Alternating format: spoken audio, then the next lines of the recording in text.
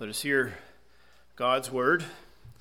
Romans 3, verse 21. But now the righteousness of God apart from the law is revealed, being witnessed by the law and the prophets. The grass withers, the flower fades, but the word of our God endures forever. As we begin here today, can you recall your conversion? Some of us surely can. We can remember the time before God saved us and then the time after. Some of us maybe do not recall specifically when that happened, especially if we've grown up in the church. But nevertheless, for everyone, there does come a point in time of conversion, a time where we were dead in our sins, but now God has brought us salvation. But even as Christians, we can think of times where we were not as mature, where we were not living as righteously as we ought. But then God worked in us in some way, and maybe this is over the course of many years. We look back on it, and now we say, well, God's brought me through that. I don't struggle with those sinful things anymore, or certainly not as much. And so with this briefly in mind, we come here to this transition that Paul gives us in verse 21. And of course, Paul has laid out for us the reality of our sin.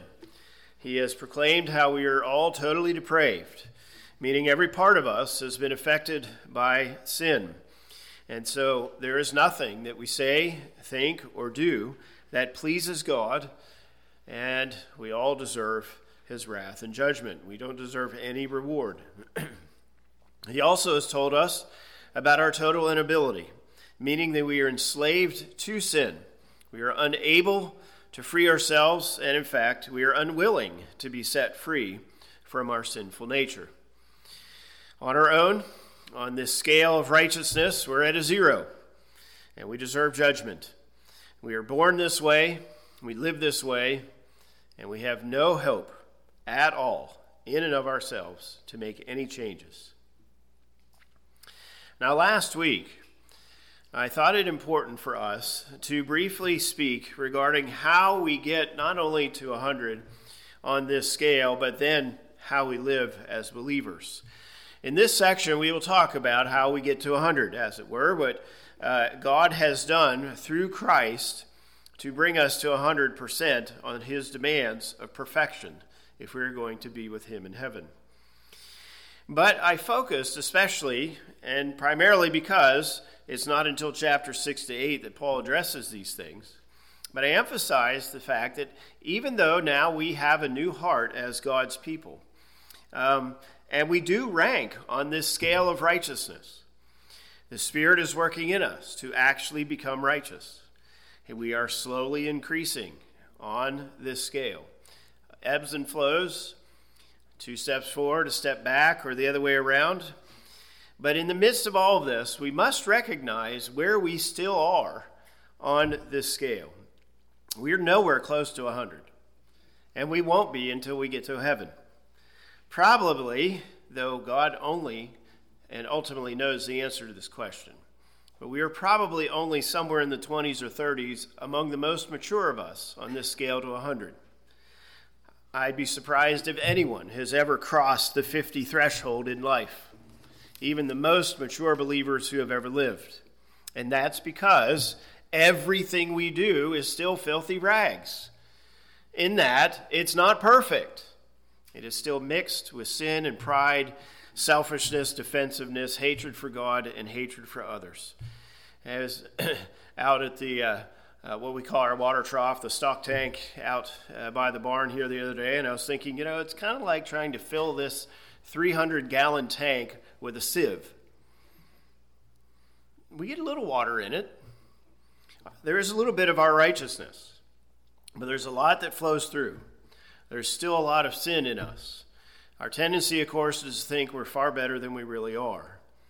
But this mixture gradually does improve over time due to the work of the Spirit in us as we strive for righteousness. But we yearn for that day where we will be perfected.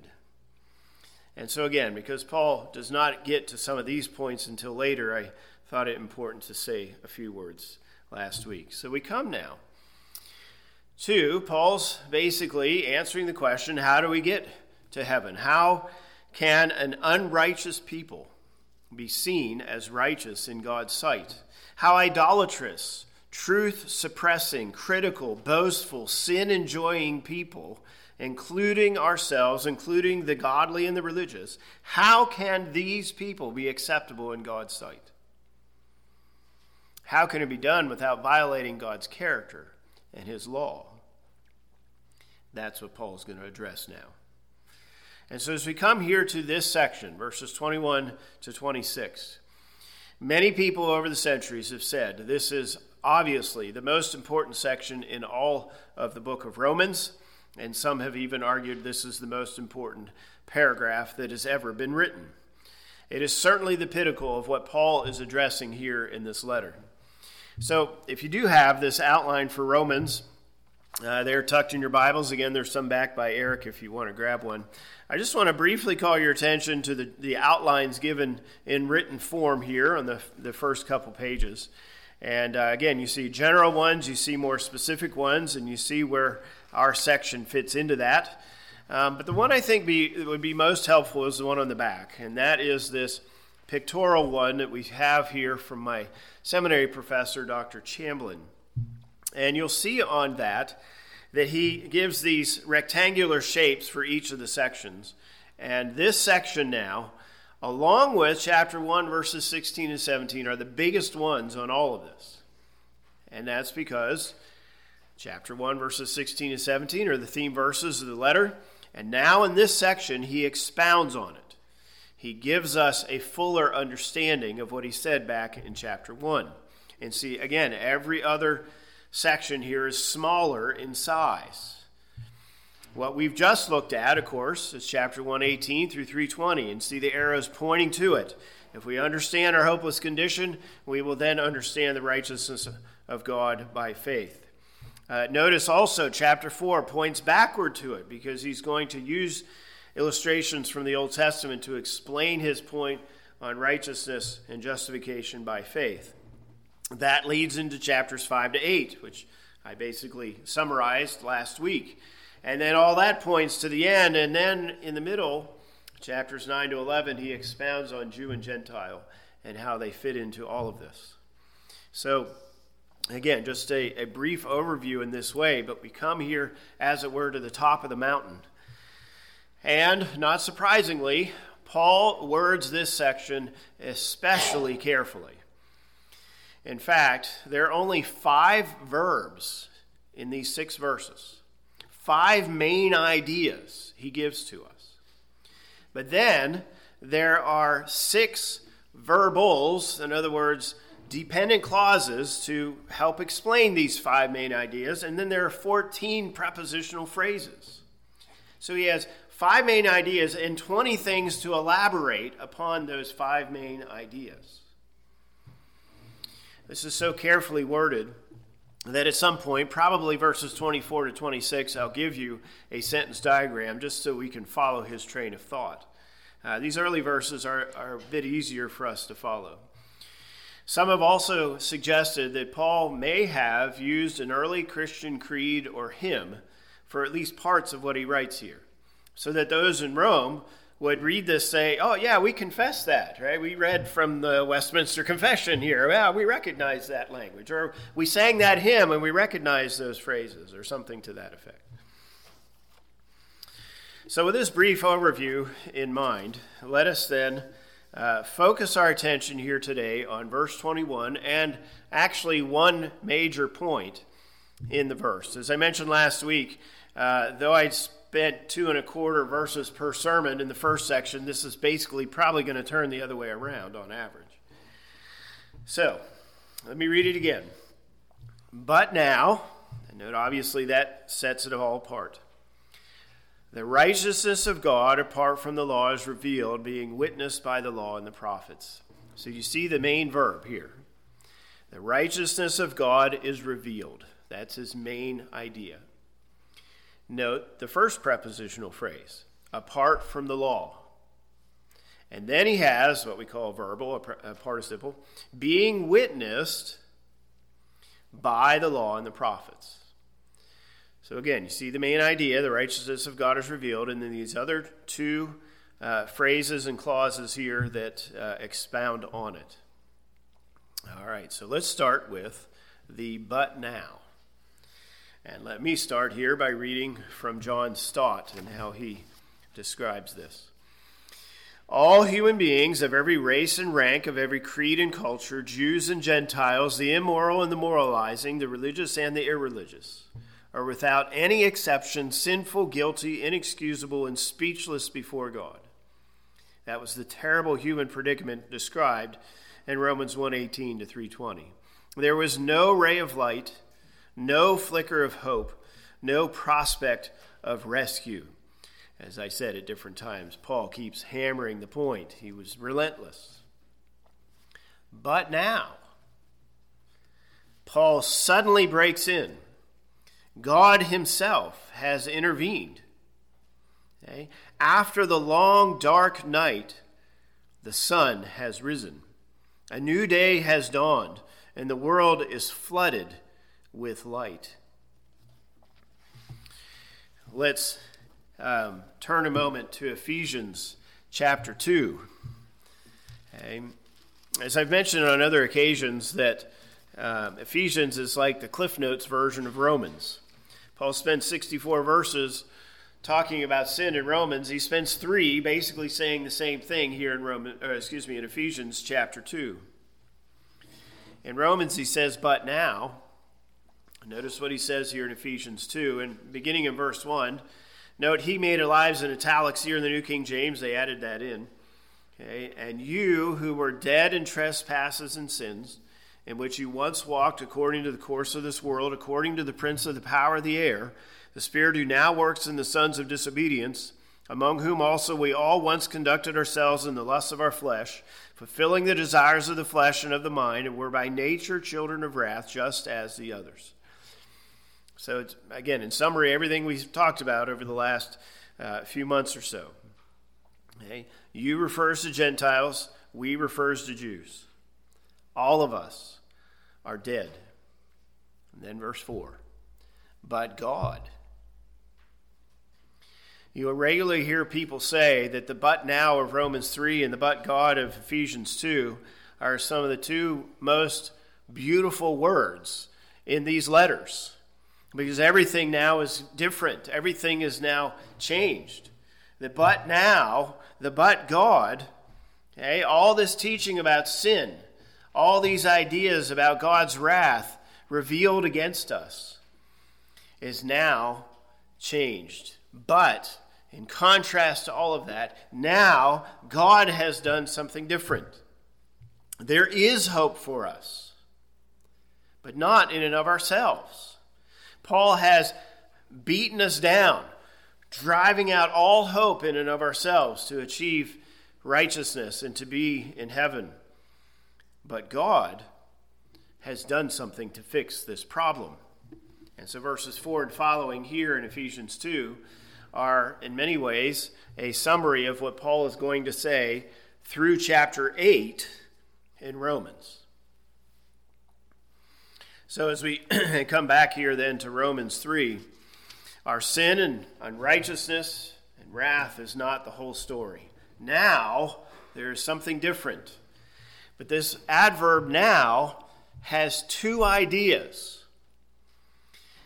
The one is a temporal idea, time, chronology, but it also has a logical idea. Let me continue my argument, you might say, my point that I'm trying to make. And so from the temporal aspect, now the Messiah has arrived. Now a new era has dawned. The era of promise is now the era of fulfillment. The Old Testament has been superseded now by the New Testament. History has changed. The cross, and really all of Christ's life and his birth, his life, his death, his resurrection, all of that now is at the center of history, We change our calendars because of his birth, but all that he does now is this transition from the old to the new. Okay. Now, some will say that Paul is only talking about a logical change. Some will say he's only talking about a temporal change, but I think both are true. Let me show you why the temporal is to be understood. Note the end of the verse. Being witnessed by the law and the prophets. He's calling us back to the Old Testament and what they said. Okay, so there's a chronology inherent in that. But if you look especially at verses 25 and 26. Verse 25. Whom, referring to Jesus, God sent forth as a propitiation by his blood through faith to demonstrate his righteousness, because in his forbearance God had passed over the sins that were previously committed, right, prior to Christ's coming. To demonstrate at the present time, now, right, Christ has come, his righteousness, that he might be just and the justifier of the one who has faith in Jesus. And so for these two reasons, and certainly we could look at others in other places, Paul has a chronology in mind, a temporal now. Jesus brought a new order. The old order is now over. Israel is no more as a nation. Okay. We now have a new Israel. And that new Israel is made up of those who believe in Jesus. In chapters 9 through 11, he's going to elaborate upon that. We'll see some even here at the end of chapter 3 into chapter 4. Israel is now fundamentally different. Same thing with the sacrificial system. The ceremonies, those are all done. They're all over. The sacrifices, right? All those passages in Leviticus and so forth that talk about being unclean until evening or something like that, right? Those things are done with. The food laws, those things are done with. There is a new order. Okay? There is no more keeping the Gentiles away with a few exceptions. Now the gospel is to all believers.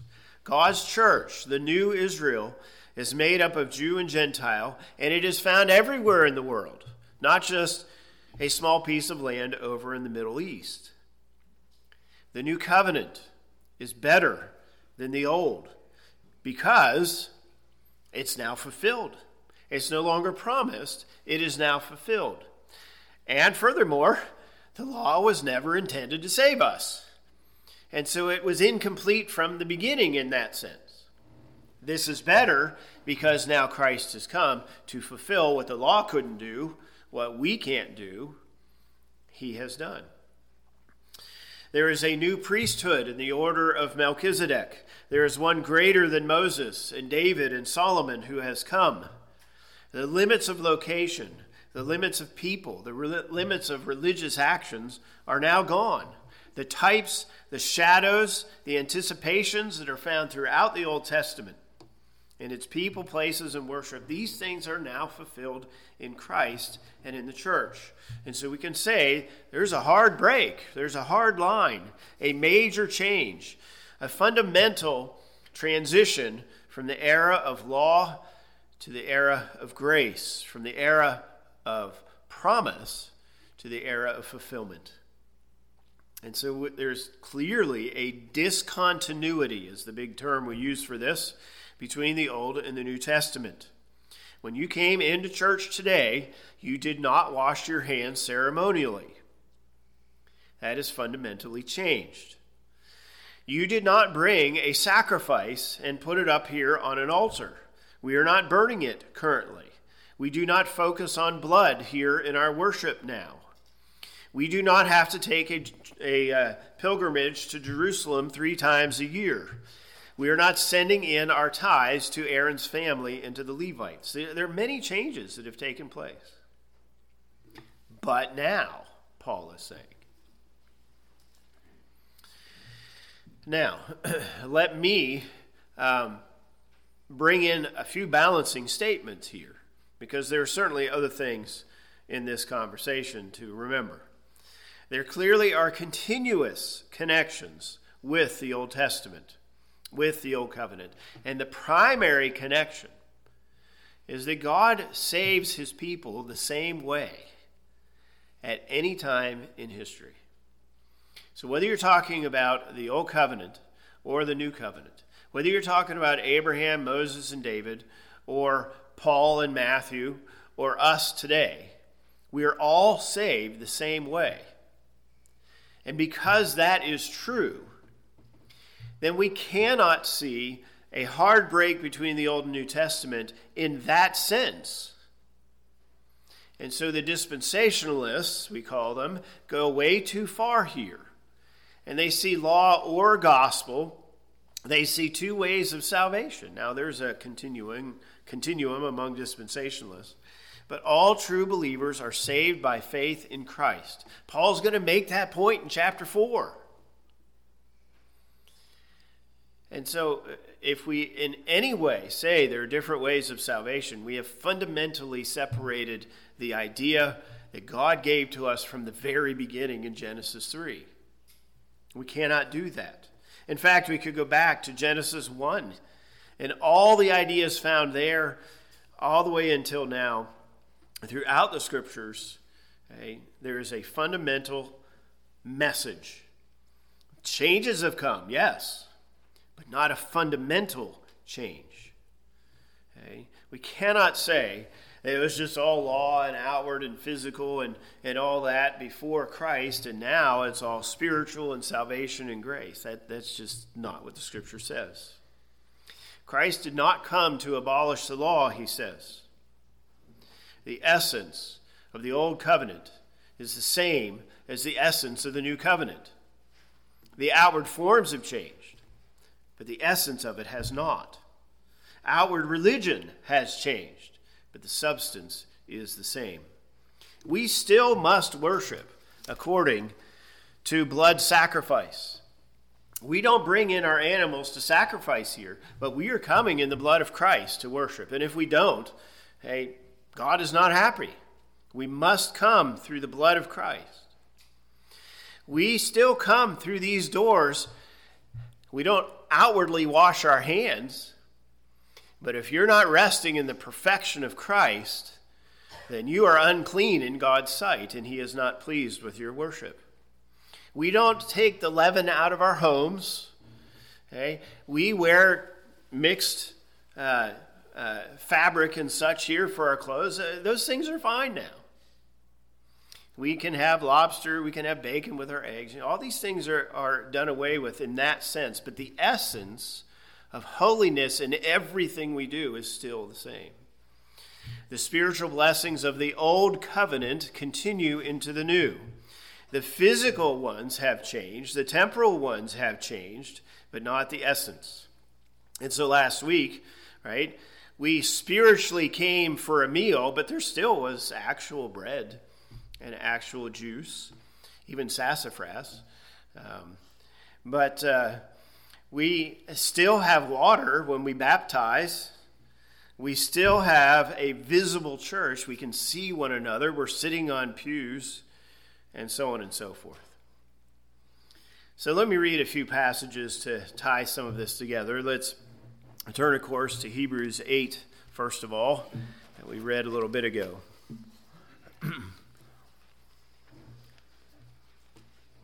Since we have read it today, let me just highlight a few parts of it. Note especially verse 5. The earthly priests served the copy and shadow of the heavenly things. The tabernacle points to heaven ultimately. Now, verse 7. But now he has obtained a more excellent ministry, inasmuch as he is also mediator of a better covenant, which was established on better promises. Verse 7. For if that first covenant had been faultless, in no place it would have been sought for a second, because finding fault, note, with them, he says, and that's from Jeremiah 31, the promise of the new covenant. You may have noticed that Kathy included Zechariah 8 in the bulletin with the but now she highlighted. The promises of the new covenant in Zechariah as well. But now.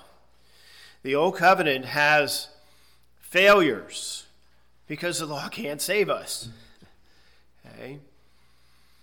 And the problem is us, not the law. If you look at the last verse here in chapter 8, and that he says the new covenant, he has made the first obsolete. And what was becoming obsolete and growing old is ready to vanish away. The focus here is on the ceremonies in particular, the outward forms of religion in particular. Because notice, we could say things of chapter 9. Let me call our attention especially to chapter 10. Right, in verse 4, it is not possible that the blood of bulls and goats could take away sins. These outward things didn't actually save anybody. But they did point to what Christ would come to do. And that's what Paul's getting at there in Romans 3, verses 25 and 26. Note down in verse 9. He said, "Behold, I have come to do your will, O God." He takes away the first that he may establish the second. Verse 11, every priest stands ministering daily and offering repeatedly the same sacrifices which can never take away sins. But this man, or you could say, but now, right, but God, but Jesus, after he had offered one sacrifice for sins forever, sat down at the right hand of God. And we certainly could look at some other things here. But you see, there is a clear change that has come. Note the emphasis is on the ceremonies. Okay, not the essence of the moral law, for example. Let's turn then to Matthew chapter 5, because everything we see and say about this discontinuity, this change, must also be balanced and tempered with other passages that say about the continuous nature. So in Matthew 5, one of the most significant passages in this context, verse 17, Jesus says, "Do not think that I came to destroy the law or the prophets. I did not come to destroy or abolish, but to fulfill. For assuredly I say to you, till heaven and earth pass away, one jot or one tittle will by no means pass from the law till all is fulfilled." So he fulfilled the sacrificial system. That's done away with. But there are other things that have yet to be fulfilled. And even so, the essence of it continues. We still come with sacrifices to worship, but it's the sacrifice in particular that we bring. Okay? These kind of ideas. Back here in Romans 3, notice verse 31, here at the end of our section. Excuse me. Do we then make void the law through faith? Certainly not. On the contrary, we establish the law. So again, you've got both truths being presented in the scriptures. We've got to hold them together, and the question is, how do you do that, and so forth. But simply, we cannot become a New Testament church and ignore the Old Testament, because all Scripture is God-breathed and is useful. We cannot say that the church began in Matthew 1 or in Acts 2 at Pentecost. It really began in the Garden of Eden. We cannot say that Christians are superior to Old Testament saints. We're all saved the same way. Okay? The only betterment in that sense is we're on the side of fulfillment. And so we understand it better. Okay? We have a better, clearer view. So, as we're focusing on the temporal, this time aspect of but now, these are the things that we keep in mind. Some will only emphasize the temporal meaning here. I think that goes too far. Okay? Some ignore the temporal meaning because of the excess of dispensational thought and making too many changes. But there is a temporal aspect. Let me say one thing here about the logical point, but we'll continue with our temporal thought here.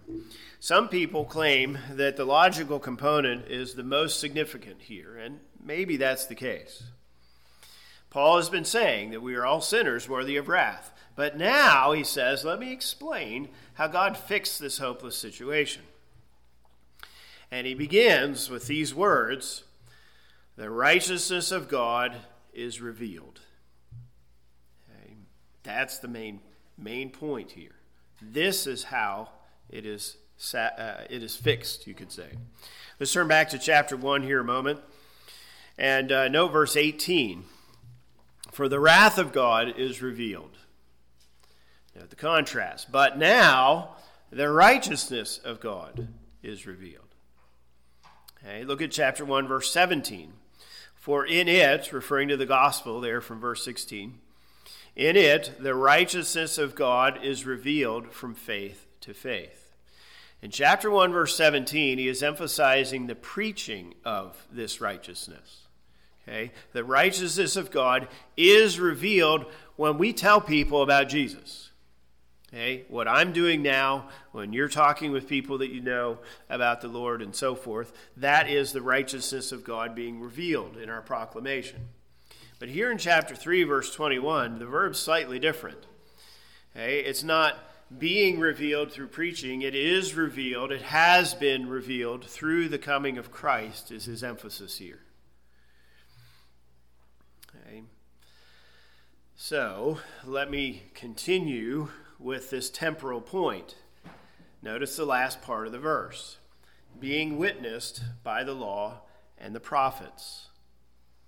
This righteousness of God is not a new thought. It is not a new plan. God didn't try this way through Moses and it failed. And he says, okay, let me come up with something different. That's not how we should understand it at all. From the beginning. From Genesis 3 on. This has been God's plan. We sang about it in our first hymn. These ideas of the righteousness of God through the Messiah, right? The Old Testament Satan has known that all along. They certainly have progressive revelation in the sense that more information was given over time, but this idea has always been there. Okay? It's just now, it's a lot clearer to us. And so the ideas of grace, substitution, forgiveness has been seen all the way back in the garden. So let's turn there just a moment to look at this briefly. If you turn to Genesis chapter 3, after Adam and Eve sinned, God could have come with lightning bolts in his hands. He could have come and wiped them out completely, and they deserved it. But notice in verse 8, after they try to cover their sin, God comes and he asks them a question. They're hiding, but he says, where are you? And then Adam responds, right? Verse 11, he asks another question. Adam responds again. Then to the woman, he asks a question, and she responds. He doesn't ask any questions of Satan. The contrast is very clear. God came to Adam and Eve in grace, in forgiveness. Okay? He called them to account. He punishes their sin. The woman in verse 16, the man in verses 17 to 19. Okay? But that option is not given to Satan at all. Judgment, a word of proclamation immediately, no questions or anything. And in the middle of it, of course, we see in verse 15, God promising the Messiah to come, this seed of the woman who would come and bruise the head of the serpent, and of course restore us unto God. In verse 21, we see a hint of what he would do to make this happen. Right? We cannot cover our sins with fig leaves or anything else. We cannot cover our sins. Only a substitute and the shedding of blood can make this happen. God is the one who kills this animal, the shedding of blood, and that then means their sins were atoned for, and they're now clothed. Their sin is covered. And so right here from the very beginning, we see the essence of what Jesus was going to do. And throughout then, with Abraham, with Moses, especially in the Levitical system and so forth, we see all of this anticipating. The law here, this is part of the law, right? The section of the Old Testament and the prophets say these things. We could certainly talk about the calling of Abraham, the redemption from Egypt, as well as the sacrificial system. We could talk about the giving of the promised land and even return from exile. Paul in chapter 4 is going to quote from Genesis 15, verse 6 about this and give us the story of Abraham. He also quotes from Psalm 32, the words of David. Last week we read from Exodus 32 about the golden calf and Moses interceding. We could turn to Isaiah 53. In chapter 9, he's going to refer to Hosea 1 and 2. I mean, on and on we could go. The law and the prophets witnessed to all of these things, testified to the righteousness of God. This is not a new thing in God's economy of salvation. That's what he said from the beginning after Adam and Eve sinned. So this but now, this temporal change, is not a change of essence, of substance, but, if you will, the stuff that stands on top, so to speak. The outward forms. This is what changes. The era of promise to the era of fulfillment. Okay, let's turn a moment to Luke chapter 24. There are several passages we could turn to. Here's one of them. In Luke 24, remember, this is after the resurrection of Christ, and Jesus joins up with these two men walking to Emmaus, and they're talking about, of course, all these events. And he eats dinner with them, and in verse 25 of Luke 24, note what Jesus says. O foolish ones and slow of heart to believe in all that the prophets have spoken. Ought not the Christ to have suffered these things and to enter into his glory? The assumed answer here is yes, you should have known this. And beginning at Moses, right, the law, and all the prophets, he expounded to them in all the scriptures, meaning the Old Testament, the things concerning himself. Paul's saying the same thing here. The law and the prophets have witnessed to the righteousness of God. The gospel now reveals it to us much more clearly than the law ever did. But it still revealed it. Okay. And so wrath and righteousness are part of both eras of history. But now it is more clearly seen on this side of the cross. You know, when we talk about promises, it's often the case that things are a bit dark and murky and uncertain. But once the promises are fulfilled, it becomes very clear, doesn't it? So you imagine living in the Old Covenant and these promises of the Messiah. It's hard for us to do because we've been 2,000 years in the era of fulfillment. You imagine leading up to the coming of Christ, all the questions. Who's he going to be? Okay, we know now he's going to be a son of David, but which one? What's going on? You know, these kinds of things. You know, Tolkien does a great job in his works for this idea. From the Silmarillion to the Hobbit to the Lord of the Rings, he gives many prophecies, and he speaks about how unclear it was until it was fulfilled. So the prophecies say of the firstborn, or the aftercomers, okay, in the Silmarillion, or you think, of course, about the ring and its destruction and so on. He, in a very good way, brings out how they're just not sure about this promise or this prophecy. But once Frodo and Aragorn and such do their thing, now it becomes very clear. Now, we have the same kind of scenario for us because Christ is coming back, and we have promises for that. But it's still rather murky and unclear, isn't it? The darkness we experience on this matter is very evident, right? When's he going to come? We don't know. Are we nearing the end of the last days? How does the rise in persecution against Christians around the world fit with the tribulation passages in Revelation? Or other simple questions, what's heaven going to be like? Okay, are we going to play football in heaven or something? You know, we have these murky kind of ideas. It's unclear to us. But once we get there, once Christ comes, once that trumpet sounds, the new heavens and new earth are established, all of it will become abundantly clear. And that's the but now that Paul's talking about here in this context. Before it was unclear. It was there, but just not as clear. Now it is much clearer that Christ has come. Well, this is obviously a point that can be developed for a long time. There's a lot of aspects to this. But let me end our time here this morning by talking about this on a personal level. Obviously, Paul is talking globally here, broadly, comprehensively. But this but now idea should apply to you and me too on an individual level. Think of Paul himself. On his way to Damascus, on that road, he had a but now moment.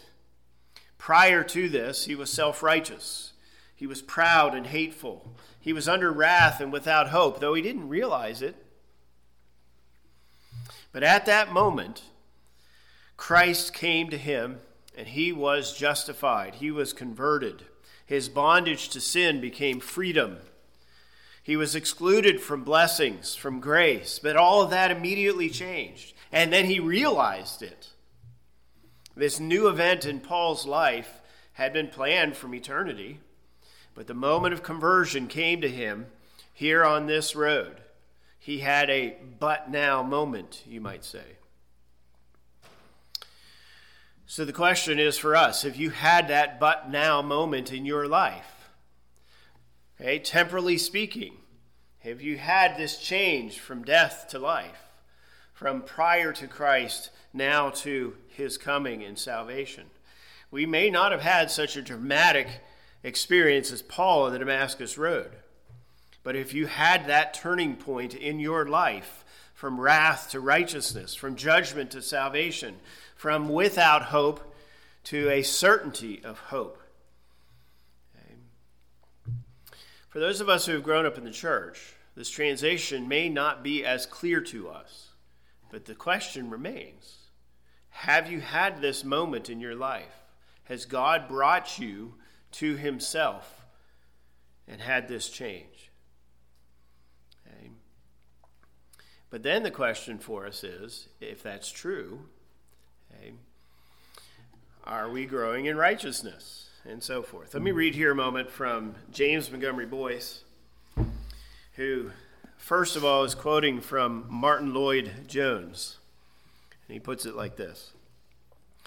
When the devil attacks you and suggests to you that you are not a Christian or that you have never been a Christian because of what is still in your heart or because of what you are still doing or because of something you once did, when he comes and thus accuses you, what do you say to him? Do you agree with him? Or do you say to him, yes, that was true, but now? Do you hold up these words against him? Or, when perhaps you feel condemned as you read the Scripture, as you read the law and the Old Covenant, or as you read the Sermon on the Mount, as you feel that you are undone before God's righteous presence, do you remain lying on the ground in hopelessness? Or do you lift up your head and say, but now? This is the essence of the Christian position. This is how faith answers the accusations of the law, the accusations of conscience, and everything else that would condemn and depress us. These are indeed very wonderful words, and it is most important that we should lay hold of them and realize their tremendous importance and their real significance. And then Boyce says, can you say these words? You can if you trust in Jesus and his death on your behalf. Can you say, like the hymn, once I was blind, but now I see. Once I was lost, but now I am found. Once I was subject to the just wrath of God, but now I have been saved by Jesus, having received the gift of God's righteousness through faith in him. You know, it's easy for us to go through these verses and just think somewhat abstractly and fill our minds with this understanding. But ultimately, this is to come to us individually. Yes, there's a but now in terms of the era of history. But what about your own personal history? Have you come to terms with your sin? Have you come to Christ and looked to him in faith and repentance? Have you had conversion? And if you have, then what about in your sanctification? We don't just let go and let God and just say, okay, now I'm saved, I can do whatever I please.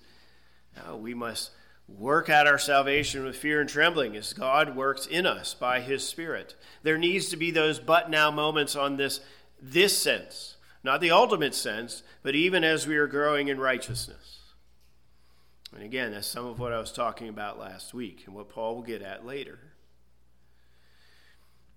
But let's take these ideas and personalize them here in this way too.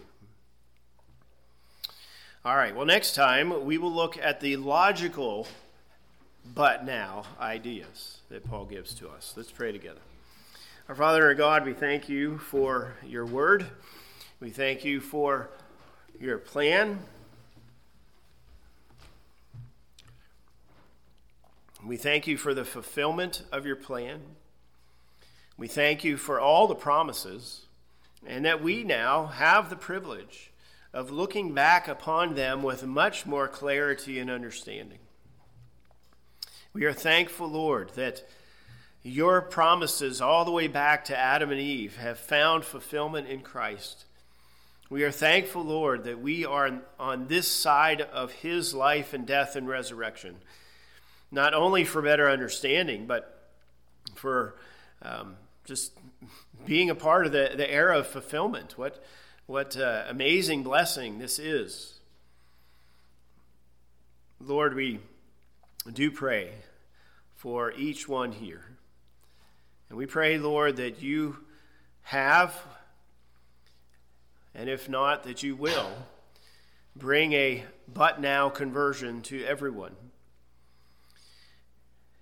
Lord, we pray also that you would continue to grow us in grace, bringing us from those ways that we hold on to sin in our old man and in our sanctification. And we pray, Lord, that you would then transition us in this way, temporally too, to a life of more and more righteousness. Lord, we are again thankful that your word is one message, and we see that here even in this way through the coming of Christ. So Lord, we pray all these things then in Jesus' name. Amen.